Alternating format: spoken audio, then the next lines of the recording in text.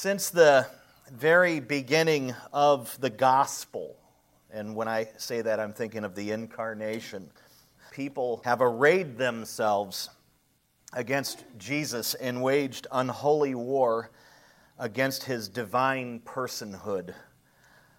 In my estimation, the most contested of all Christian doctrines is the deity of Christ. During some of the ancient ecumenical council meetings, early meetings by the church, before it was considered the Roman Catholic Church, then it was just called the Catholic Church, which means universal.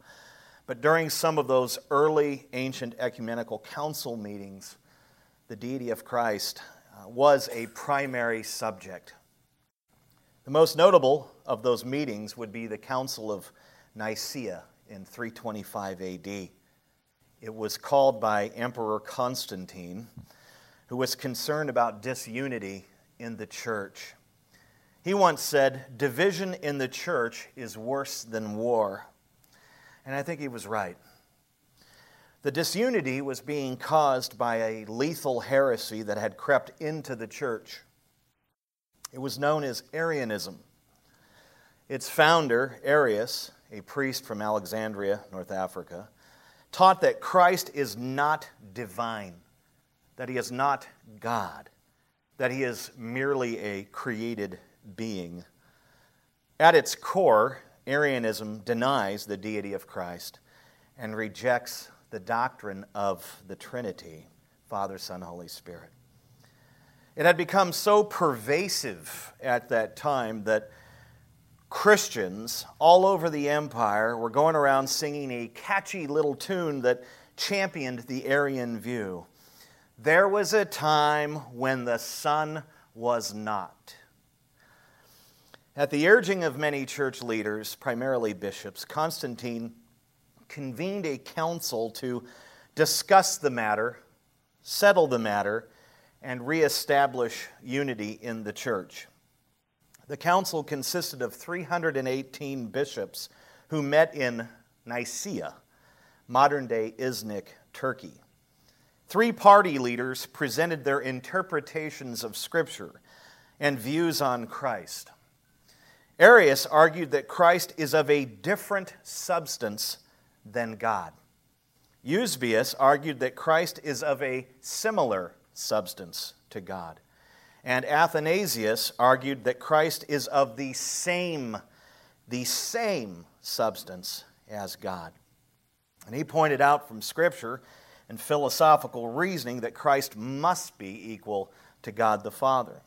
The Father had declared to Moses, "I am who I am," and "I am" is precisely the name Christ had given himself when he said, "Before Abraham was, I am." John 8:58, you might remember that. That is the argument that Athanasius used. Now the council listened to each party leader, studied Scripture, and discussed the subject in a lot of detail. At the end, the council sided with Athanasius, labeled Arianism as heresy, and condemned Arius, its founder. He was excommunicated and sent into exile by Constantine. The Council of Nicaea also constructed the Nicene Creed, which is a doctrinal statement that affirms both the deity of Christ and the doctrine of the Trinity.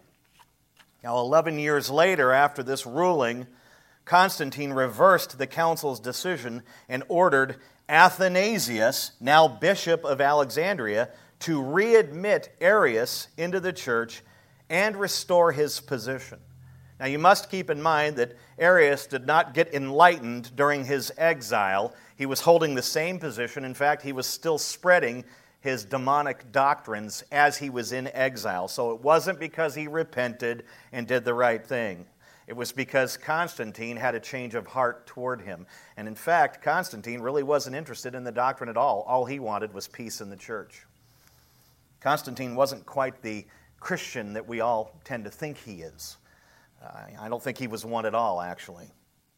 What happened when he summoned Athanasius and told Athanasius, "Okay, you put him out of the church, now you need to bring him back in"?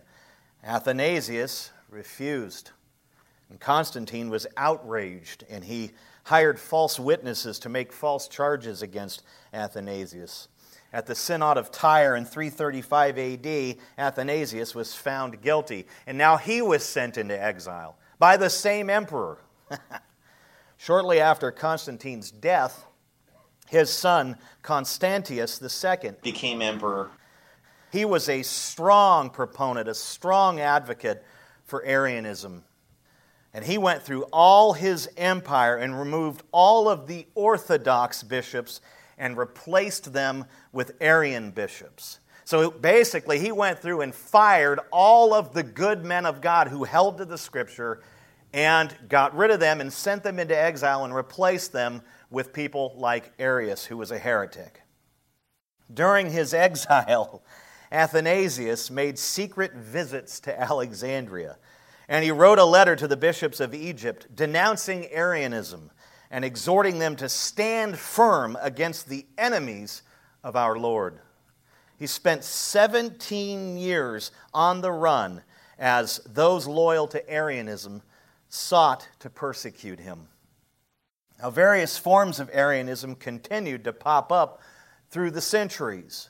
Modern expressions can be seen today in Christian heresies such as Mormonism and Jehovah's Witnessism. Now, the religious leaders of Jesus' day, the Jews, had something in common with Arius and Arianism. They, too, denied the deity of Christ, or what I would like to call his sonship. Now, you will often hear the elders of this church, including me, say things like, you must repent and believe in the person and work of Jesus Christ to be saved. How many of you can recall a time where I said something like that? I say it pretty frequently, probably almost every weekend. What we mean by believe in the person is that it is necessary to believe in the totality of who Jesus is for salvation. And the Scriptures clearly teach that He is both the Son of Man, that means human, and the Son of God, that means divine. Arius argued that acceptance and belief in the deity of Christ is not necessary for salvation because it is not a reality. In other words, He's not God. So why would you have to believe in that if it's not a reality and not true? This is what he taught. This is what he held. Now, if this were true, then why did Christ spend so much of His time presenting this truth, affirming this truth through countless miracles, and even defending this truth, like in verses 34 through 38 of John 10?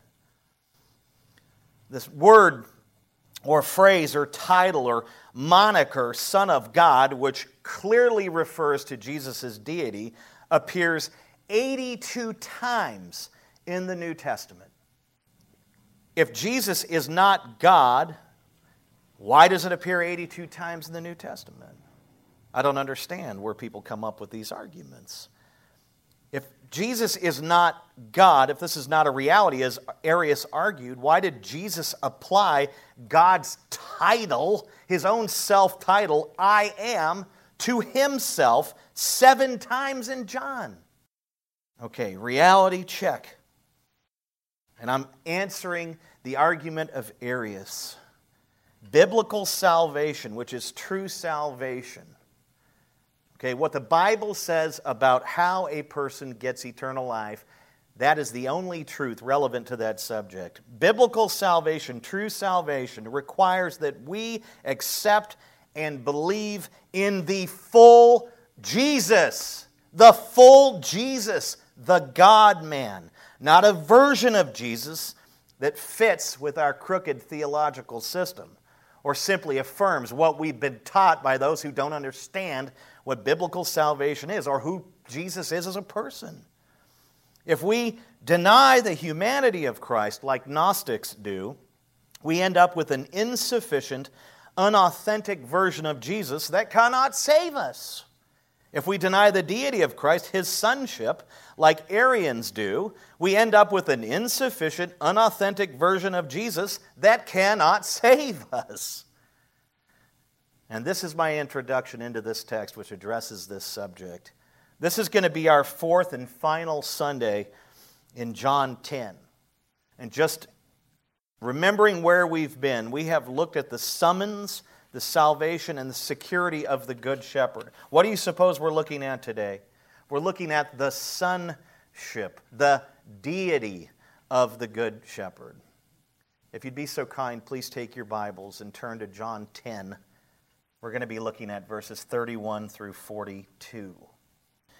We'll let Jesus speak for himself on this matter, because we really don't need counsels to tell us what to believe. It's a good thing when they tell us rightly what to believe. But really, truly, what we need is the Scripture itself, because it is the authority, and it is sufficient, and it is inerrant, without error. And we'll let Jesus tell us about this subject. Picking up where we left off, how did the Jews react to Jesus' teaching about his sheep, believers, how they are eternally secure because they are in the unbreakable grip of God the Son, that's Jesus himself, and God the Father. That's where we left off. Verse 31, what does it say? The Jews picked up stones again to stone him. The Jews, the religious leaders, that's the reference here, the religious leaders erupted in violent outrage at the Lord's words. And they picked up stones and were about to execute Jesus right there on the spot. Now, this is the fourth attempt on Jesus' life according to the Gospel of John. Now, the Old Testament permitted death by stoning in certain instances. Leviticus 24:16 says, "Whoever blasphemes the name of the Lord shall surely be put to death. All the congregation shall stone him, the sojourner as well as the native, when he blasphemes the name, shall be put to death." So the Jews actually had a law that said that they could stone or execute somebody to death if they blasphemed the name of God or the person of God. They had that as a rule and as a law, but the Romans stripped the Jewish people, because they were the occupiers, they stripped the Jewish people of their ability to carry out such executions. Only the Roman government could exercise capital punishment, and it would never do that without a proper trial with witnesses. The Jewish people were actually required to perform a trial with witnesses as well. So they had within their law a mechanism or a process for investigating and trying a person, so they couldn't just start killing people, heaven forbid. And if a person was found guilty of a capital offense and the death penalty was prescribed, the witnesses who witnessed that person perpetrate the crime, the witnesses were required to carry out the execution. And the bystanders who were present would join in. So isn't that interesting? If you saw somebody do something wrong and it was worthy of death and you came and bore witness against them, it would be by your own hand they would be put to death. That's incredible. So I'm not sure if a lot of people made those allegations against others because they probably just did not want to be involved in killing somebody. I don't know. According to verse 31, however, the religious leaders were attempting to usurp Roman law and bypass the Mosaic judicial process. Their violent reaction also reveals the true reason why they asked Jesus if he is the Christ in verse 24. Remember that? They came up and said, "Hey, quit playing games and just tell us, are you the Christ? Are you the Messiah?" And here we see the reaction to Jesus when he says, "I already told you that." Their reaction is they attempt to kill him. And this reveals that they were not sincere or genuinely interested in who Jesus is. When they asked him the question, they were thinking, we're going to trap him in his words, and then we can rightly dispose of him, because that's all they wanted to do. Now look at verse 32. Here's Jesus' response to them. Jesus answered them, "I have shown you," Jesus, when I read this, I started laughing. "I have shown you many good works from the Father. For which of them are you going to stone me?" In other words, I've been doing a lot of great things. You want to kill me for doing great things. Which one has offended you? He's using sarcasm here. Jesus employed Oh, he was super serious. He never laughed. He never did this. No, he actually used sarcasm. He literally used sarcasm. And think about the context. The religious leaders are standing there with stones hoisted above their heads, locked and loaded, right? They're ready to launch them. They're ready to hurl these stones at Jesus until he isn't breathing. And Jesus responds with sarcasm.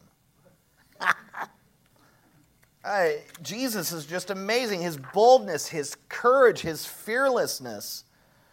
I'm reminded of an old story I read. I literally read about this guy last week early on before I started preparing my sermon, and it just blew my mind. It's an old story about an Italian martyr who was burned alive for his Protestant beliefs, right? It was the Roman Catholics that executed him because his beliefs didn't align with theirs. And after being tied to the stake, because this is how they executed people then, heretics, they burned them alive. They tied them to a pole, put kindling at their feet, and lit that stuff up and burned them alive. And after he was tied to the stake and bound, and they didn't cover your eyes or anything, they just left you there. And they tied him to the stake, and after that, the mayor of that particular town and the priests who accused the man of heresy began to dispute over who would pay for the execution supplies. This is what you do at the grocery store when you're discussing the price of guava nectar that's gone up. These guys, we just bought guava nectar. It was delicious, by the way. But they're having this discussion in front of him. Before he's to be executed, he's bound, and this one party is arguing with the mayor over who's going to pay for the matchsticks and the wood. And they're going on and on and on about it. And this guy's probably just sitting there going, "You've got to be kidding me." Can you imagine? And finally, the Italian guy, he interjected. He said, "Sirs, gentlemen, I will end your dispute. It is a pity that you should, either of you, be at so much expense to find matches for my burning. And for the Lord's sake, I will even pay for the wood that burns me, if you please." This man bought his own matches and his own wood for his execution for holding to the truth. And there is a bit of sarcasm in his words there. I can settle this for you. I'll pay for my own execution. And it was in a book that Spurgeon had wrote, and you could read about that story in Fox's Book of Martyrs, but Spurgeon replied to it, "I'm pretty sure I wouldn't have paid for my own execution supplies." I don't think I would have either. I don't know. But what a tremendous man of faith, fully trusting in his Lord and Savior, even willing to provide the material for his own death. Why? So he could bring Christ glory. And where would he be the moment he breathes his last breath? In paradise with Christ. Amen, right? My paraphrase of verse 32, "I've done nothing but good works, saved a wedding, healed an official's dying son, healed a lame man, fed a multitude, healed a man born blind, etc., etc. And your response is you want to stone me to death." Jesus was literally forcing them to acknowledge and deal with the miracles he performed at the direction of the Father.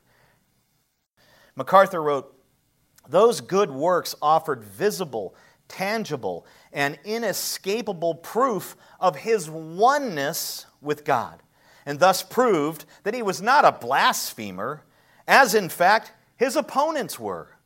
The Lord's question also put the religious leaders in the awkward position of opposing the very public and popular good things he had done in healing the sick and feeding the hungry, liberating the demon-possessed, and even raising the dead.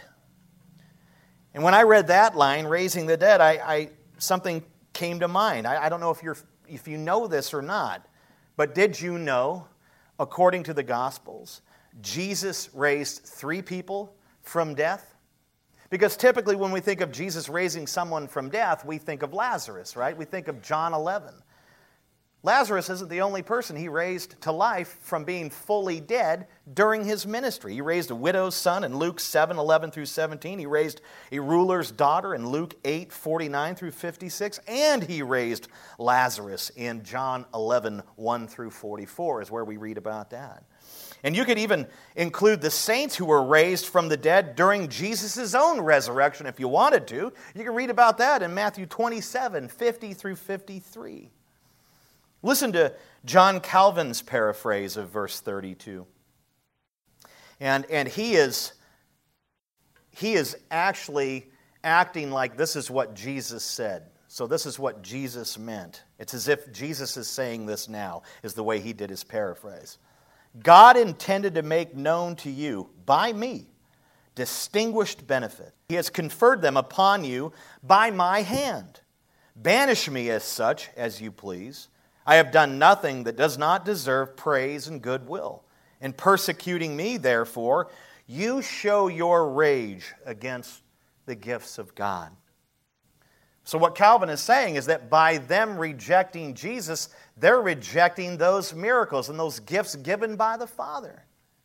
And in a similar way, when an unbeliever refuses to give glory and thanks to God for the breath in his lungs, the roof over his head, the clothes on his back, the food on his table, over and over, all these expressions of common grace and providence, that unbeliever shows his rage against the gifts of God, doesn't he?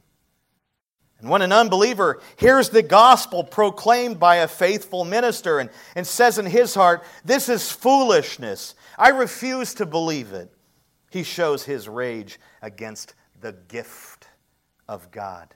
John 4:10, the living water, the Son of God, Jesus Christ, our Savior.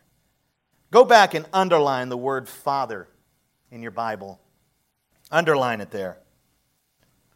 And you might want to underline it in these other places because it appears 5 times in this passage, verses 31 through 42. 5 times you will see the title Father there, and it is capitalized. What does this show? This shows that Jesus was unafraid to proclaim his deity, his sonship, his godness in front of these bloodthirsty, violent religious leaders. Now look at verse 33. Now the Jews are responding to Jesus' statement about, you're going to kill me for doing good things? The Jews answered him, it is not for a good work. Well, let me redo that. The Jews answered him, it is not for a good work that we are going to stone you, because you, being a man, make yourself God. That's why we're going to do it, because you're blaspheming, because you're making yourself out God. Now, how is it that the religious leaders, the Pharisees, were very easily able to pick up on what Jesus has been saying all along about his godness, but a lot of Christians can't figure this out, and they just flatly reject the deity of Christ? Even the Pharisees knew what he was saying. This is why they wanted to stone him, because of blasphemy. Well, there are 2 forms of blasphemy. First, blasphemy occurs when God is deprived of the honor which belongs to him. So when a person denies or deprives God of the honor that he is rightfully entitled to, they commit blasphemy. What does that say about every unbeliever of all time? It says they are walking blasphemers because they reject God, they deny him, and they refuse to glorify and honor him. And that ought to make you think, if you're an unbeliever, you're a walking blasphemy. You need to repent and believe in Jesus. That's the first kind, when you deprive God of the honor that he is entitled to that belongs to him. Second, blasphemy occurs when anything unsuitable or contrary to God's nature is ascribed to him. So when we take something that God is not about or does not represent him rightly and we apply it to him or ascribe it to him, we've committed blasphemy. When people say things like God doesn't exist, they blaspheme. because he does exist. When people say things like, God is not good, he's evil, look at the world around us, they blaspheme because God has clearly described himself as good and the only good in all of creation. When people take God's name in vain, use his name or the name of the Lord Jesus in vain or as a cuss word, they blaspheme. They commit blasphemy. So there's your two types, right? When you deprive of him honor and when you ascribe to him something that he is not. He is not evil or any of those things. Now, the religious leaders' argument is that Jesus is a blasphemer because being in their mind, mortal man, he lays claim to divine honor. And under normal circumstances, that would be blasphemy. If somebody goes around saying, I'm God, and there's been a lot of false messiahs throughout all of time, when somebody says, I'm God, or likens themselves to God and requires that people glorify and honor him as they would God, they're blaspheming. So the religious leaders are right in their interpretation of the law. You can't do this, but they're just wrong about the person of Jesus because they don't rightly understand who he is. Jesus is not merely a mortal man. He is a man, but he is also the Son of God, right? And he proved his divinity over and over and over. He proved his worthiness of divine honor over and over and over. How so? Through countless signs and wonders. So many that John, at the end of his gospel, says there's not enough books in the world to list them. Do we think that Jesus performed miracles only, and they would say this in the social gospel movement, only because or primarily because he's compassionate? Well, of course he's compassionate. But he didn't heal people just because he's compassionate. Every miracle is a statement of his deity. He did things that only God can do. We understand this, right? I can't heal people. In fact, I think I make them sicker. Think about it. Every miracle is a stamp of authenticity on his deity.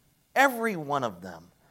He proved that he is God. He proved that he is divine. He proved that he is the true Son of God and proved that he is worthy of that honor through countless signs and wonders and through unequaled, unprecedented preaching. Matthew 7:29. He preached at such a way, at such altitude that it just blew their minds because it is God himself preaching. Men don't typically preach at that level. God preaches at that level. And some men whom God fills, maxes out with his Spirit, can get close, but not at the level that God preaches with absolute precision and perfect everything. The religious leaders, quite frankly, had been given sufficient evidence of the divinity of Christ. They had been given more than enough evidence. All of those miracles and teachings and things that blew their minds and even convinced some of those religious leaders to repent and believe in Jesus Christ, Nicodemus, Joseph of Arimathea, and others. They had been given sufficient evidence, but they loved their sin and they refused to repent and believe. These men were the real blasphemers. They were committing the unpardonable sin, blasphemy of the Holy Spirit, rejection of the one whom the Spirit physically revealed to mankind, the one conceived of the Spirit and born of a virgin, the Savior of the world, the Lord Jesus. These men were, as Jonathan Edwards said in his unforgettable sermon entitled Sinners in the Hands of an Angry God, these men were dangling over the pit of hell by the thinnest of threads. It's precisely what they were doing by rejecting his deity, absolutely. Rejecting him as Savior, absolutely. All of the above. Look at verses 34 through 36. Jesus answered them, "Is it not written in your law, I said you are gods?" Verse 35, "If he called them gods to whom the word of God came, and Scripture cannot be broken, do you say of him whom the Father consecrated and sent into the world, you are blaspheming because I said, I am the Son of God?" What a great response by Jesus. The legalistic religious leaders viewed the entire Old Testament as law, not just the writings of Moses, not just the Pentateuch. They saw all 39 books of the Old Testament as their law. So you must understand that. And Jesus, right here in this brilliant statement, uses the Old Testament, their law, to rebuke them for overreacting to his use of the word God in reference to himself. He takes them to Psalm 82, verse 6, which was a favorite of theirs, by the way, where God refers to Israel's judges as gods, lowercase g. These judges were like gods in that they exercised godlike authority over the people and rendered godlike judgments. All judges are godlike in this way. Okay, a judge has been given the authority to either preserve life or to put it to death. And that is God-like in a sense. And it is important to note that in that psalm there, the word gods does not in any way refer to divinity. It is not a reference to the divine.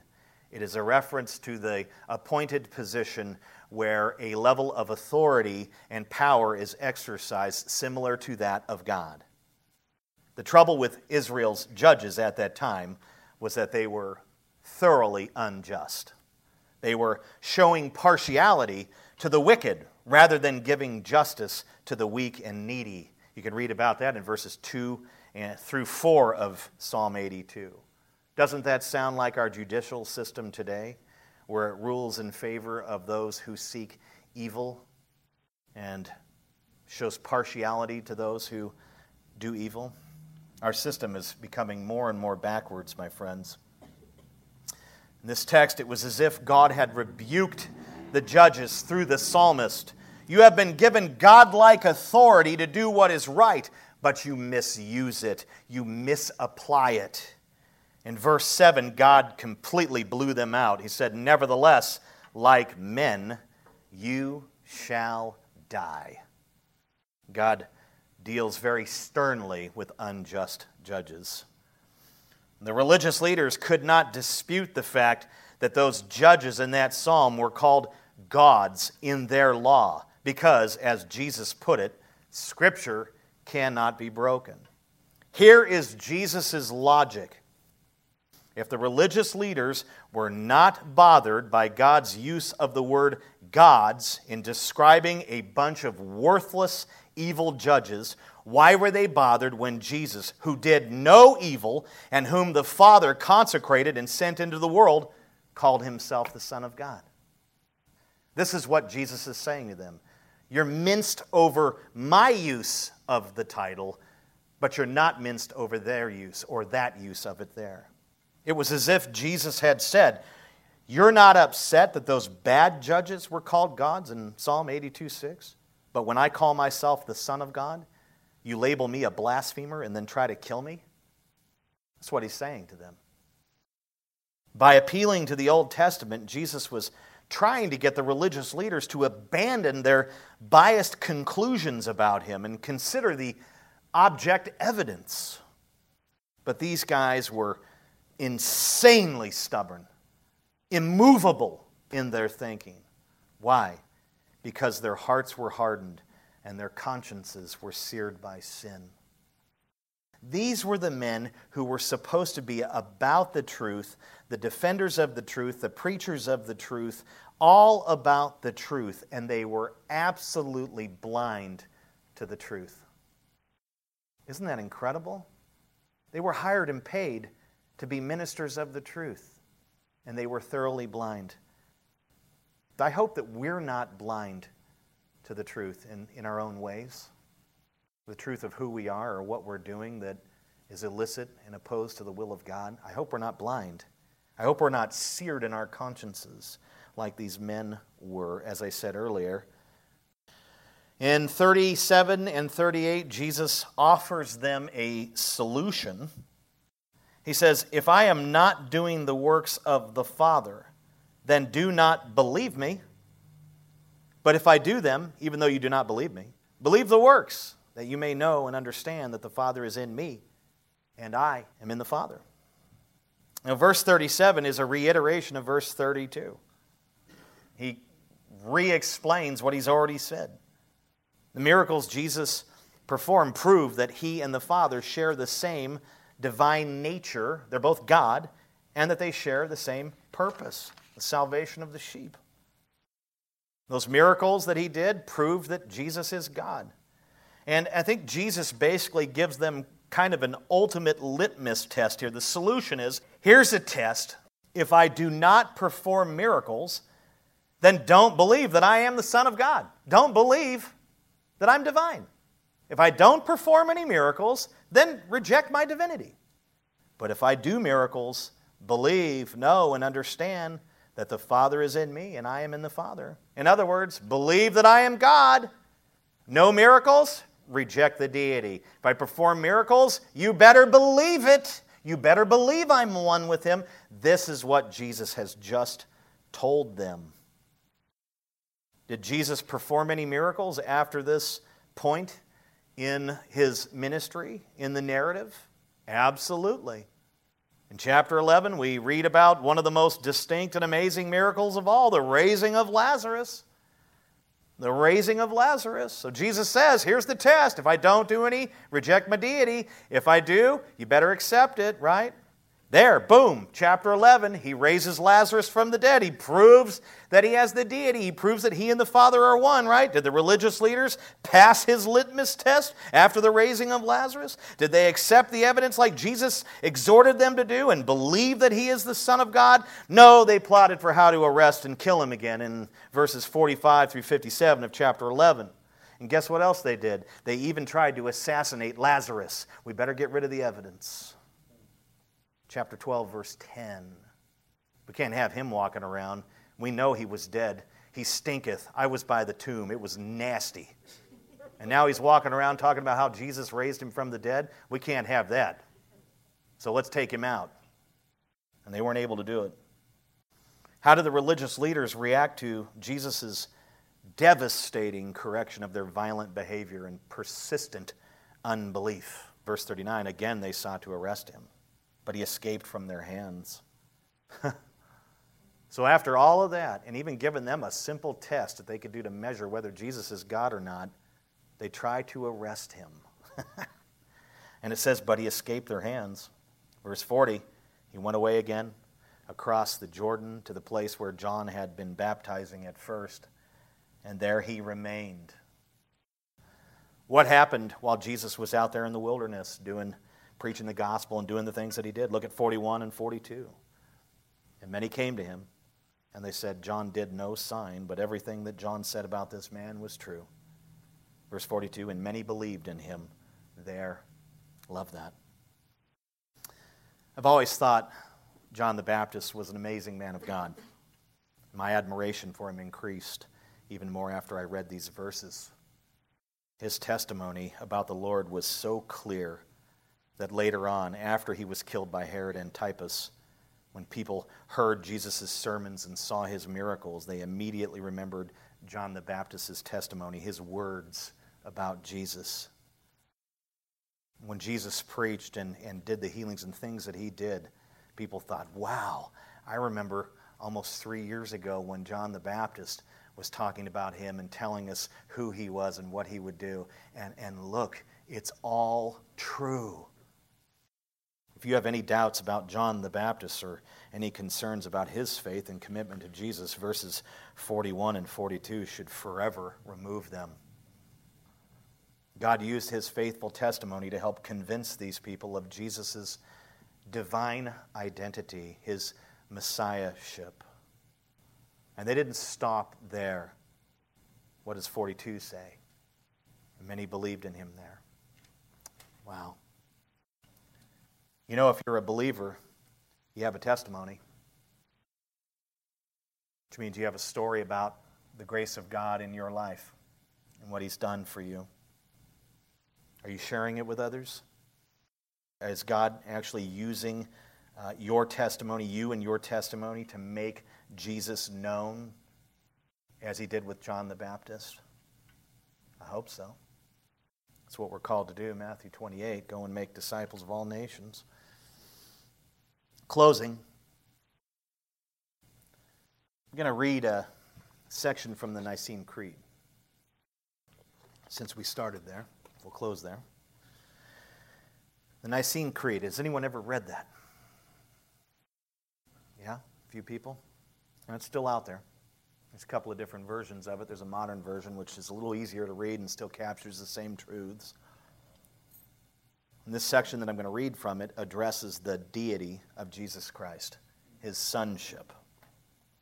And I want you to remember the context in which it was written. The Arian heresy was sweeping through the Roman Empire and throughout the Eastern churches. Before I even read it, I was just thinking about that. You're talking about the 300s here. The church has always had to deal with heresies. Always. The Apostle Paul dealt with heresies that were arising in the churches. The Apostle John, who God used to script or write this gospel, he dealt with Docetism, an early heresy, and then what became Gnosticism, which was just nothing more than a rejection of the personhood of his humanity. Well, he wasn't human, he was all God. You see, people go both ways. He's all God, or he's all human. He's one or the other, but they're not willing to confess that he's both. Is that a difficult truth to get your mind around? How can a person be both fully God and fully man? It's called the hypostatic union. I can't get my mind around it. But it's a reality. And to think that in the early 300s, this heresy was taking the church by storm. The church had, by the 700s, it had 7 ecumenical council meetings, and all of them dealt with particular heresies. I think the second or third one, the church stood up, and it was really kind of becoming Roman Catholic at that point. It wasn't fully, but it was becoming that way. It was still kind of Catholic, but it made a ruling to get rid of all of the images because intelligent, smart leaders in the church at that point realized that pictures of Mary and pictures of saints and all these things are misleading people and causing them to worship the idols.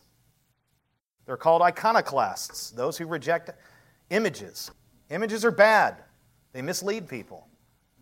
And in the early days of the church, they said, this is bad, don't have this stuff, and they got rid of all of it. By 700, they reversed it and brought it all back, and now look at it today.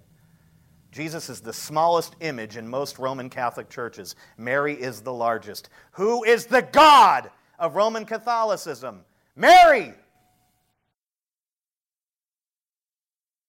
My mom's a Roman Catholic, and I love her. I love her. There is so much idolatry prevalent in that religion, it's unbelievable. It's unbelievable. So much heresy. It isn't what it's supposed to be. And the reformers tried to bring it back. And the Roman Catholics said, no.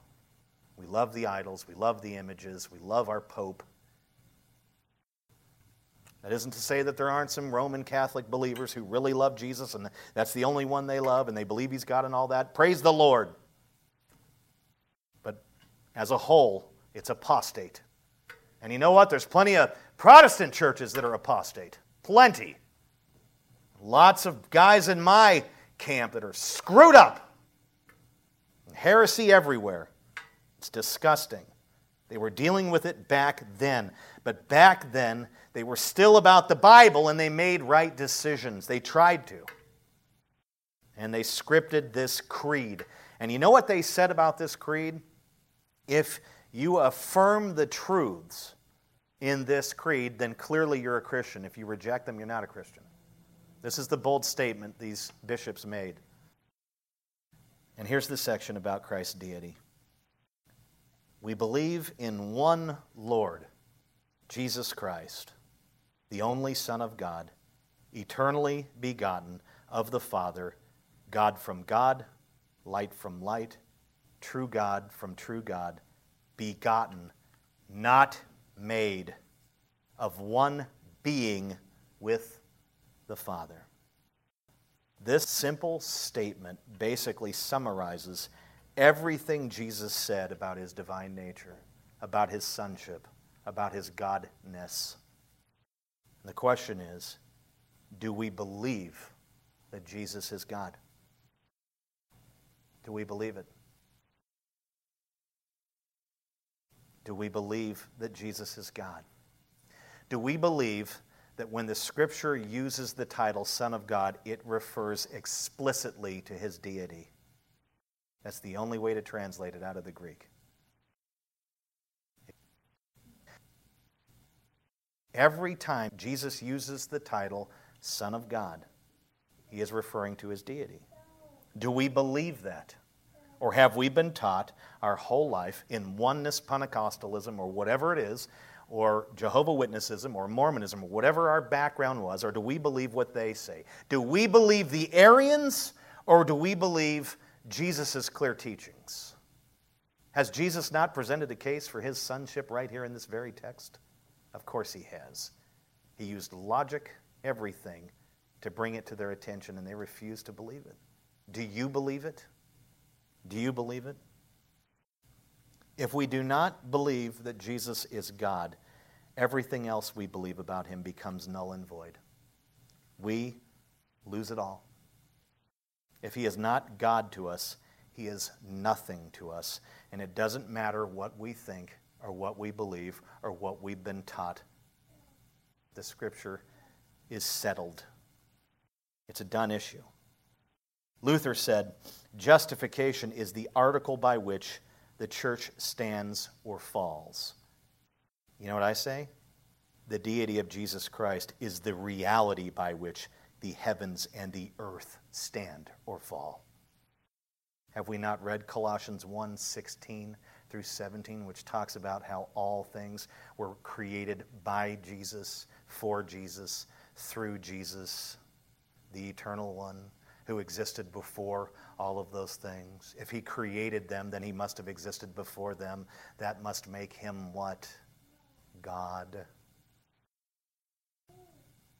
The Scriptures are clear on the matter. God has settled it once and for all. The case is closed. Athanasius was right. Arius was wrong.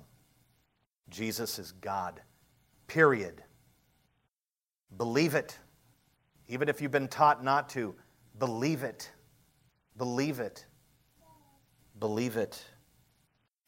I commend you to not only believe in his life, death, burial, and resurrection for your salvation, but accept his full personhood. Accept him as the God-man, for this is who he is. Amen. We have this moment to reflect upon what we've heard, confess any sin that we have, and it could be that this morning your sin is that you have been rejecting his deity this whole time while professing to be a Christian.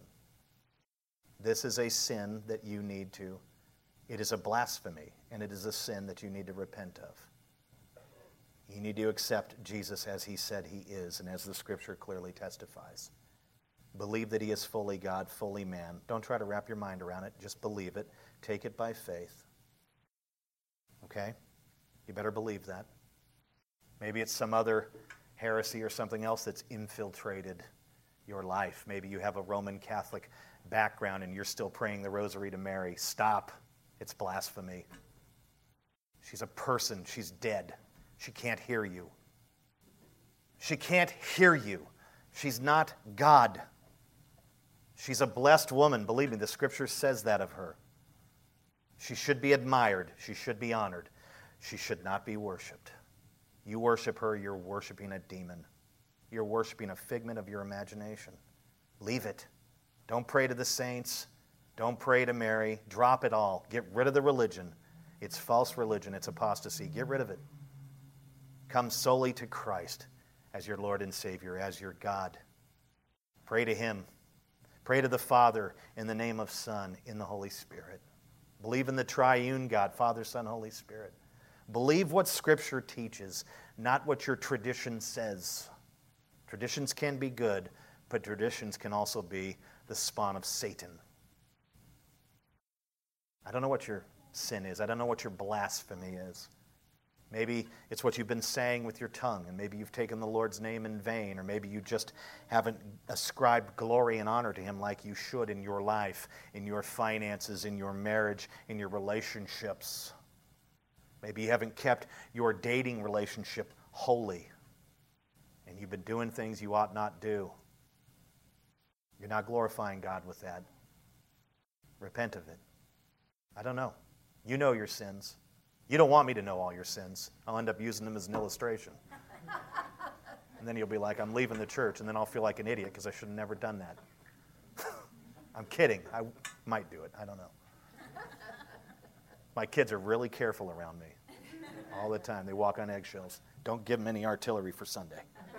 Don't even look at them. I don't like to air out people's sins in public. That's horrible. And if I ever do that, you make sure to correct me. I don't know what your sins are. You do. Your God does. He knows what your sins are. You confess them to Him, and you claim the blood of Christ for your sins and blasphemies. And when you get to that moment after confessing those sins, then you can take those things with all joy. The juice and the bread. They represent the broken body and shed blood of Jesus for every sin, every blasphemy, all of it. He absorbed it all on the cross. He absorbed the wrath of God for those sins. We should be destroyed, incinerated for what we've done to God. We're all rebels who have committed cosmic treason. Thanks be to Jesus. Confess, take those things with all joy. Maybe you need to have a little more conversation with me or one of the other elders because of your background and you're not sure what to do. I'd love to meet with you. I'm not going to beat you up.